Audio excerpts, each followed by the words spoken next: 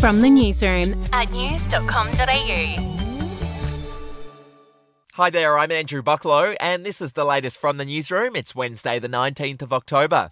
All right, we'll start with the latest from the trial of the man accused of raping Brittany Higgins. Here's news.com.au's Ali Foster. We are now coming to the pointy end of the trial for the man accused of raping Brittany Higgins at Parliament House, with the jury hearing closing arguments from both sides of the case on Tuesday. Bruce Lehrmann has pleaded not guilty to one count of sexual intercourse without consent. Crown Prosecutor Shane Drumgold has warned the jury not to get distracted by side issues or red herrings. He said Miss Higgins was a credible witness and would have to be quite the actor if her claims were fabricated. Mr. Lehrmann's lawyer, Stephen Whybrow, told the jury that Miss Higgins was prepared to say anything when airing her allegations against his client.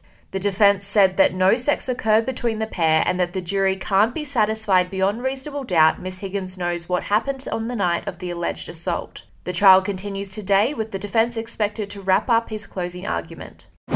In other news, the Defence Department has launched an urgent investigation into claims that Beijing is actively headhunting Australian war pilots to train Chinese armed forces. It's claimed they're being paid almost $450,000 per year to train them up in China. The same deal is also being offered to British pilots. Moving on, Victoria's ambulance crisis has claimed another victim.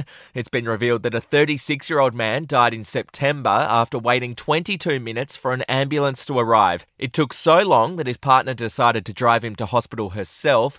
Ambulance Victoria has now launched a review.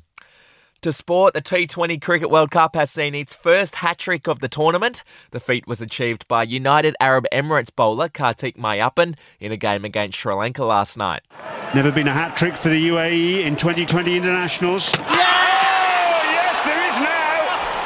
Dasan Shanaka, the captain of Sri Lanka, castled through the gate, and Kartik Mayappan take a bow. Sri Lanka went on to win the game by 79 runs. To celebrity news, James Corden has apologised after a New York restaurant owner revealed the talk show host was the most abusive customer he'd ever encountered. The owner of the Balthazar restaurant originally banned Corden from ever returning, but he's now decided to give Corden another chance after the star called him yesterday and apologised profusely. And finally, Harry Potter star Tom Felton has revealed that there was a bit of monkey business going on the set of the Chamber of Secrets. Apparently, one scene featured a real-life baboon in a cage, but several takes of that scene were deemed unusable because the primate wouldn't stop self-pleasuring himself in the background. Dear. Well, that's the latest from the newsroom. We'll be back with another update soon. Your headlines from news.com.au. Hey, I'm Felicity Harley and I host Healthyish, where we chat to experts, influencers and people in the know from around the globe to arm you with the knowledge to make healthier decisions for your mind, body and soul. I think if we're going to be focusing on health, like sleep is probably the biggest component of that. I think sleep is the cornerstone. Like choose the harder option, because I've never woken up and gone, I regret that run that I went at 4 a.m. I've never done that. Search for Healthyish and Extra Healthyish wherever you get your podcasts.